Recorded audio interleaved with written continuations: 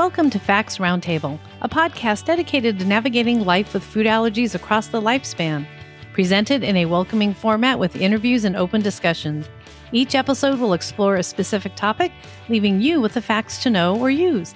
Information presented via this podcast is educational and not intended to provide individual medical advice. Please consult with your personal board-certified allergist or healthcare providers for advice specific to your situation.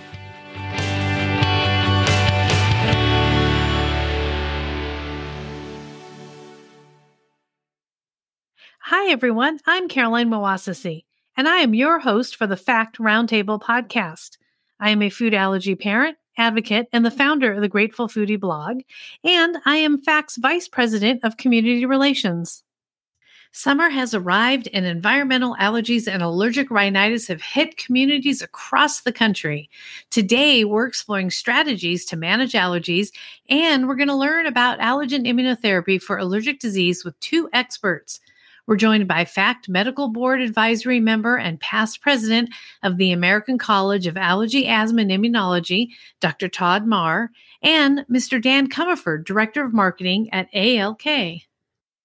Before we start today's show, I just want to take a moment to thank the American College of Allergy, Asthma, and Immunology for their kind sponsorship and for their support throughout the years.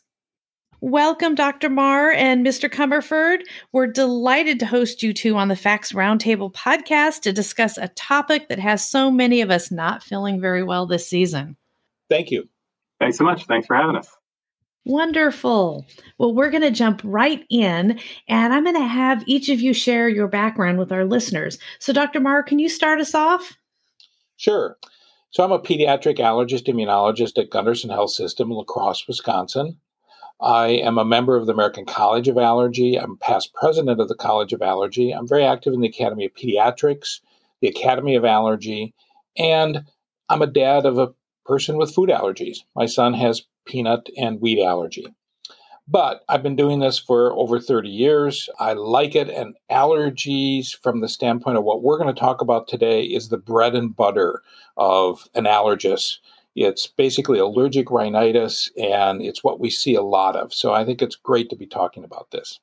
Thank you so much. This is going to be a wonderful podcast. I know our listeners are going to be very happy. So now, Mr. Comerford, how about you? Share your background with us. Sure. Hi, Caroline. And hello, it's a pleasure to be a part of the podcast today. I work with a company called ALK. We're a global healthcare company that's focused in the diagnosis and treatment of allergies. And much like the physicians like Dr. Marr, really our goal is to really try to improve the lives of patients who are dealing with allergies. If you or a family member of yours has visited an allergist and maybe had a scratch test to try and diagnose an allergy, or have been on allergy shots where you're getting injections of different allergens, there's a pretty good chance that might have been ALK products that are a part of that. Personally, I live in New Jersey, and my job specifically with ALK is marketing. And that just means I'm focused on building education for consumers, patients, and for physicians to help make them aware of our products and what they do and how they can help people. Thank you for being with us here today. Dr. Marr, I'm going to turn to you here. Back in the day, my parents used to tell me I had hay fever, and it wasn't until I adult that I actually heard the term environmental allergies. So can you explain to our listeners what precisely environmental allergies are compared to hay fever? Are they the same thing? That's a great question. It's something we hear a lot of, Caroline. It's really, hay fever basically means allergic rhinitis. And it's an old term that comes from the fact that when people were out haying, they would get runny nose and congestion, and they got the term hay fever. It has nothing to do with hay. During that time, you're stirring up a lot of molds, you're stirring up a lot of pollens, but it's basically allergic rhinitis, which is the runny nose, the itchy eyes, the itchy nose, the congestion, the sneezing, the sinus pressure. So that's hay fever or allergic rhinitis. Now, environmental allergens just basically, or environmental allergies, usually refers to people saying, I have an allergy to something in the environment. Tree pollen would be a good example. In Wisconsin, that's April, May. It varies depending on where you live. So there's tree pollen, there's grass pollen, there's ragweed, there's weed, there's dust mite, there's mold, there's dog and cat. allergies, which would be environmental allergies because they're out in the environment. So that's a little bit more honed in about talking about what causes your allergies, things in the environment. Most of us would refer to it as allergic rhinitis, but I think hay fever and allergic rhinitis are interchangeable for most people. So now just taking that term allergic rhinitis, can you go ahead and bring us right through what that is and then what to do if you suspect you have it? All right, and that's good. For a lot of people, it's really knowing how to differentiate a cold from allergies. So basically, it's runny nose, congestion, sneezing, and some sinus pressure. Well, that can be both a cold or allergies. With allergies, though, it's an allergic response to those outdoor-indoor allergens or environmental allergens we just talked about. But you can add in itchy eyes, itchy nose, and you don't get a fever. You can feel bad with allergies, just like you do with a cold. It can affect your performance at work and at school. We've got good studies looking at that. That's why we want treatments for people. But the general symptoms of hay fever, allergic rhinitis, runny nose, nasal congestion, watery, itchy red eyes, sneezing, coughing, the itchy nose, or some people have an itchiness of their roof or their throat. They can get these allergic shiners under their eyes, this dark blue-colored area under their eyes, and a postnasal drip where it kind of drips down the back of their throat. And then that constant sniffing. But then all of that can lead to fatigue and tiredness and the things that can actually be quite impactful for some people. So again, the common cold, 3 to 7 days. Allergies, your allergy season, which could be months. So basically, though, that helps you differentiate the two. If it's going beyond a few days, if you have a fever with it and it's short, it's more likely a common cold. If no fever and it's progressing beyond a week, maybe you should be thinking allergies and seeing your provider to talk about what could I do about it. And what you can do about it is change.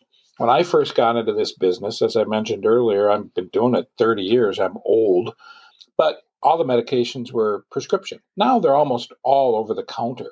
Antihistamines are what a lot of people turn to. It would be diphenhydramine or Benadryl. The downside with that is it can make you sleepy.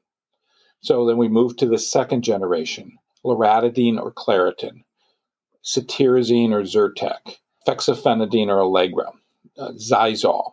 These are all now over the counter, and most people will try one of those or two of those and see if that helps. The next step then is intranasal steroids. So a lot of people will turn to that, and again, they're over the counter. Nasacort, triamcinolone, and then Flonase or fluticasone are all over the counter. We can get them by prescription sometimes also. And so that's a nose spray, and some people don't like that, but it actually topically is the best thing because you're treating your nose. And there's a good percentage of people that can do well with just an antihistamine and a nasal steroid in their nose during their seasons. Where the next step comes into is allergy immunotherapy that allergists can do.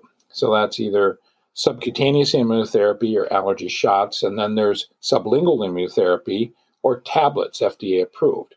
And Dan's going to talk about those later. But that's the next step that we would recommend for somebody who really is spanning a couple seasons or really being miserable. Anybody with real mild allergies who has to use an antihistamine or an intranasal steroid for, a couple months out of the year, they're probably not going to be motivated enough to take that next step. But somebody they have tree, grass, ragweed, weed, and maybe dust mite, those people are going to be pretty miserable year round and maybe not wanting to take all those medicines and want to take the next step to what can I do to actually prevent this and or stop that? You just described my whole family. I just want you to know. Kleenex is a commodity in my home and Flonase as well. This is familiar territory to our family. And I really appreciate you explaining this because you're right. I think a lot of people, sometimes it's hard to tell if it's a cold and they blow it off, but then it's chronic and it does impact your quality of life. So thank you for bringing us through that.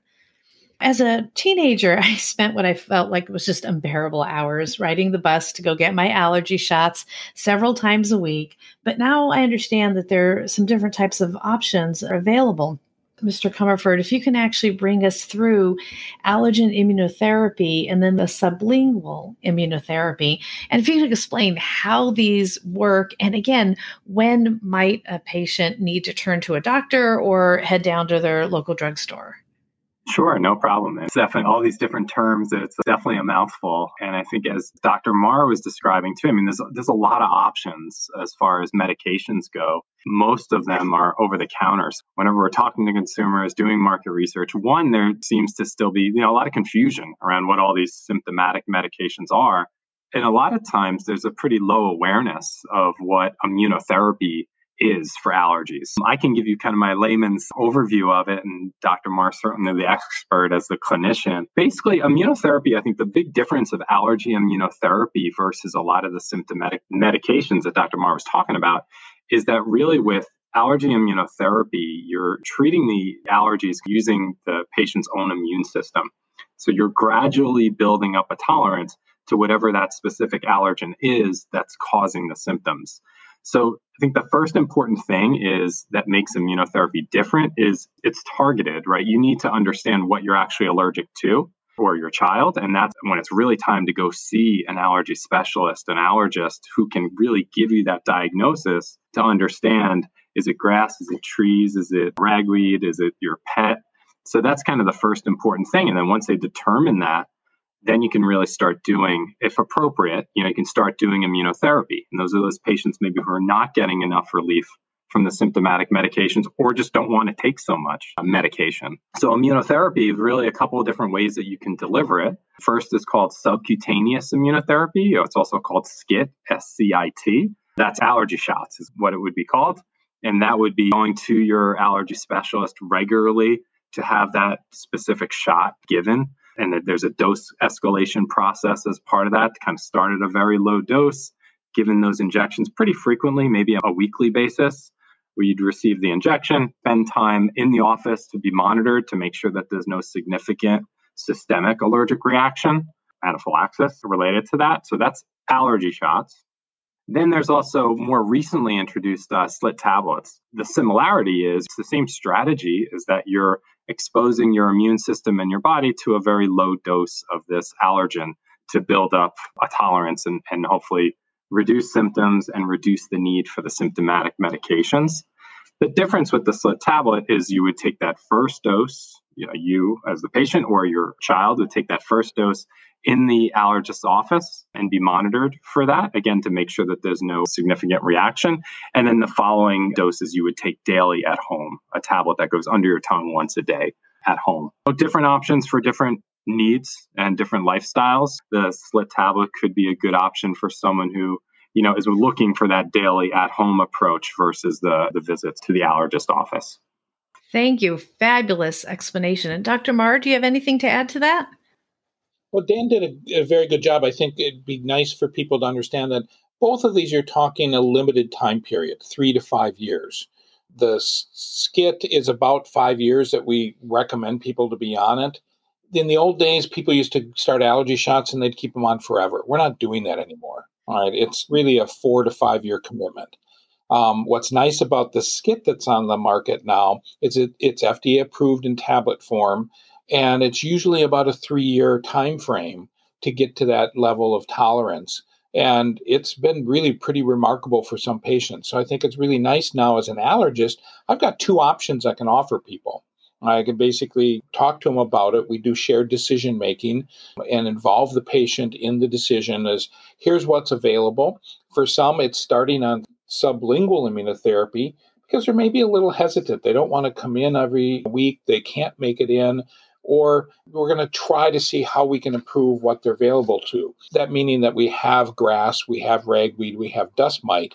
So we don't have mold, we don't have cat, we don't have dog yet, and we don't have tree yet in the United States. So I think there's some decision making that has to go into it. And it may be that with sublingual immunotherapy, we're only going to treat a few of their allergens.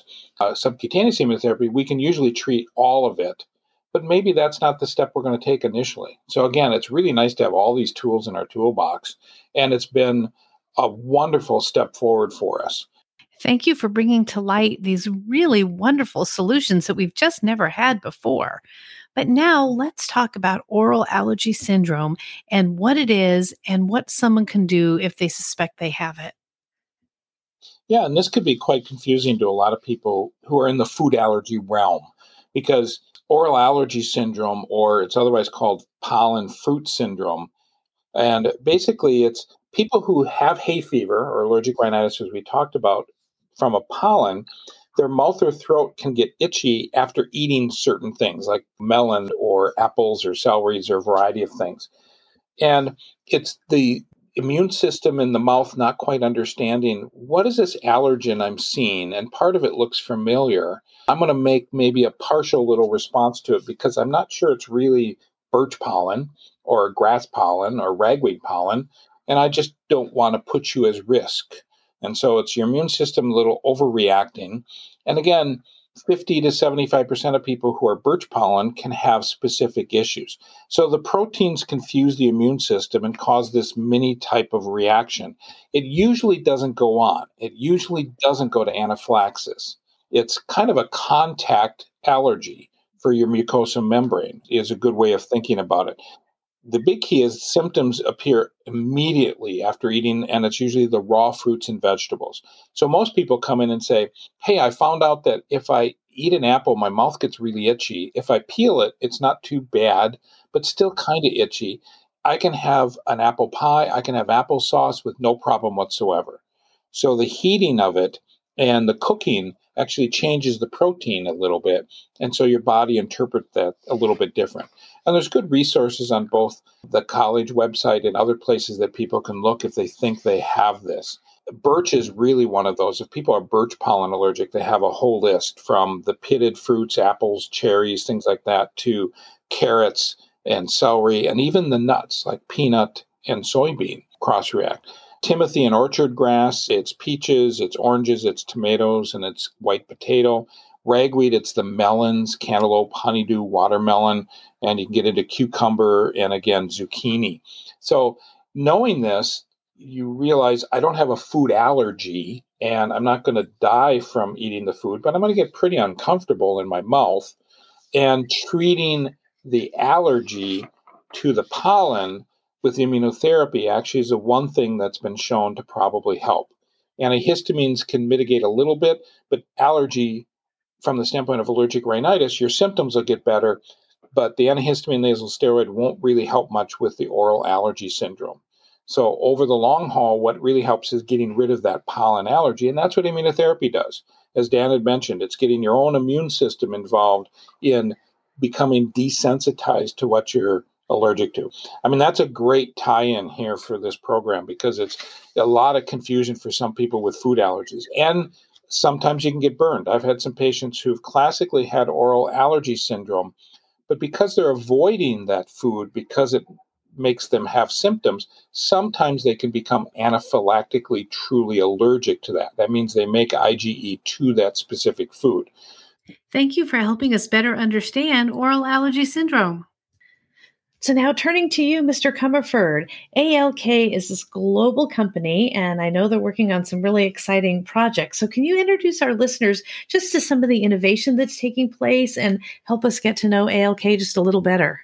Sure, I'm happy to do that. So ALK, we're a company that's been around for over 100 years. And there are probably about 1 million patients in the US who are on ALK products in one way or another as far as allergy therapy, whether it's allergy shots or those diagnostics that I mentioned. Moving into the future, so ALK is really focused on expanding the offerings around these sublingual products, adding more options to those. And I'll give you a website at the end where you can learn a little bit more about what's available today. But then also it's about working with FDA to expanding age indications, the age that these products can be used for. Because obviously allergic rhinitis and allergy is a big issue for pediatric patients. 2 of our tablet products, the SLIT tablet products, are approved for down to the age of 5. And we'll have more in the future. Again, and we can't talk about it now because it's not FDA approved, but when it is, we'll be sure to get the news out there. And also the other focus for us is really to increase the amount of education and really use a lot of digital tools to really reach out to caregivers and patients to make them aware that this option exists, help them get diagnosed. As I mentioned, that's a really important part of this, is to really not just know that you have allergic rhinitis, but also that what's actually causing it. So I would encourage you to visit our website. It's called allergyhomefree.com. On that, you'll be able to see you can download an app to really help you or your child understand their allergies, understand how their symptoms are progressing over time and track the medications that you've been taking and see how effective they are for you.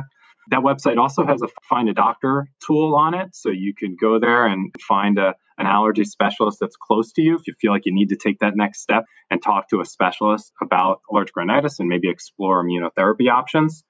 And there's also a quiz on there too, where you can go through and say, all right, based on the symptoms I am or my child is dealing with, are we under control or not under control? Is it time to maybe take some more action here? So I'd encourage you to go check that stuff out, get informed, and see if it's time to see an allergy specialist like Dr. Marr to really talk about other options. That is absolutely wonderful. Allergyhomefree.com. I'll make sure I have that in our notes. These kind of tools are so critical because it is hard to figure out, are we successfully managing this? I mean, as you were speaking, I was even going through my head thinking, am I successfully managing my daughter's allergic rhinitis? Is it under control? So very powerful tools. Thank you so much for sharing. So before we wrap up today, is there anything else that each of you would like to share with listeners? We'll start with Dr. Marr. Well, I just want to echo what Dan had said, and I think it's great that we make people more aware that they don't have to suffer. So many people feel like, well, this happens every year and I'm going to be miserable for the next 3 weeks. Well, no, you don't have to. All right? We can help you out. And there's a website Dan gave you, and there's also ACAAI.org. That's the college website. So it stands for the American College of Allergy, Asthma, and Immunology. So ACAAI.org has similar type information for you to learn more and understand more about your allergies.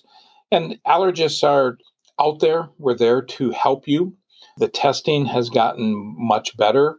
We can do skin testing. We can do blood testing. And we can help find out what you're allergic to. And as you've heard today, we've got lots of options. So taking the steps for regular pharmacotherapy is one thing, but maybe you're a candidate to move on to say, hey, can we get your allergies even under better control long term and hopefully prevent you from having allergies in the future?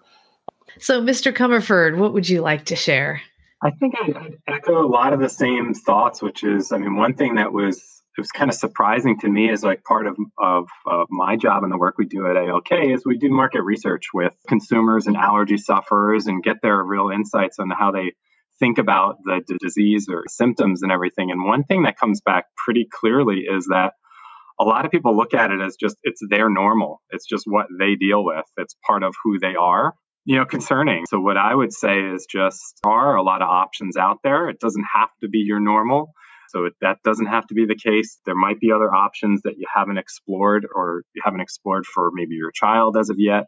And immunotherapy specifically is really, we see it as very underused in the US and definitely an opportunity as there are more options. You've got your traditional allergy shots and you've also got more of these at-home treatments. It's really worth taking the action and seeing, can you change the course of your normal and a new normal with maybe less symptoms and less reliance on symptomatic medications. That is so true about the new normal. I mean, if I had $1 every time someone would say to me, oh, it's just my allergies, pass me the tissue. Yeah. And they're just suffering all the way through. Well, thank you, gentlemen. I know you're incredibly busy, and I appreciate both of your times for coming here. We just, again, really appreciate the good work that you're both doing.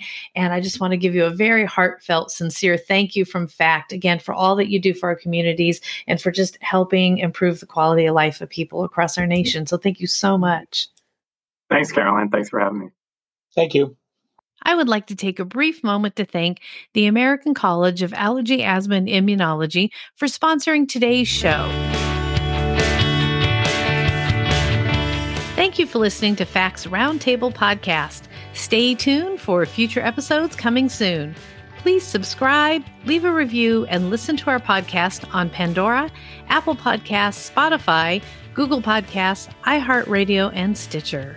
Have a great day and always be kind to one another.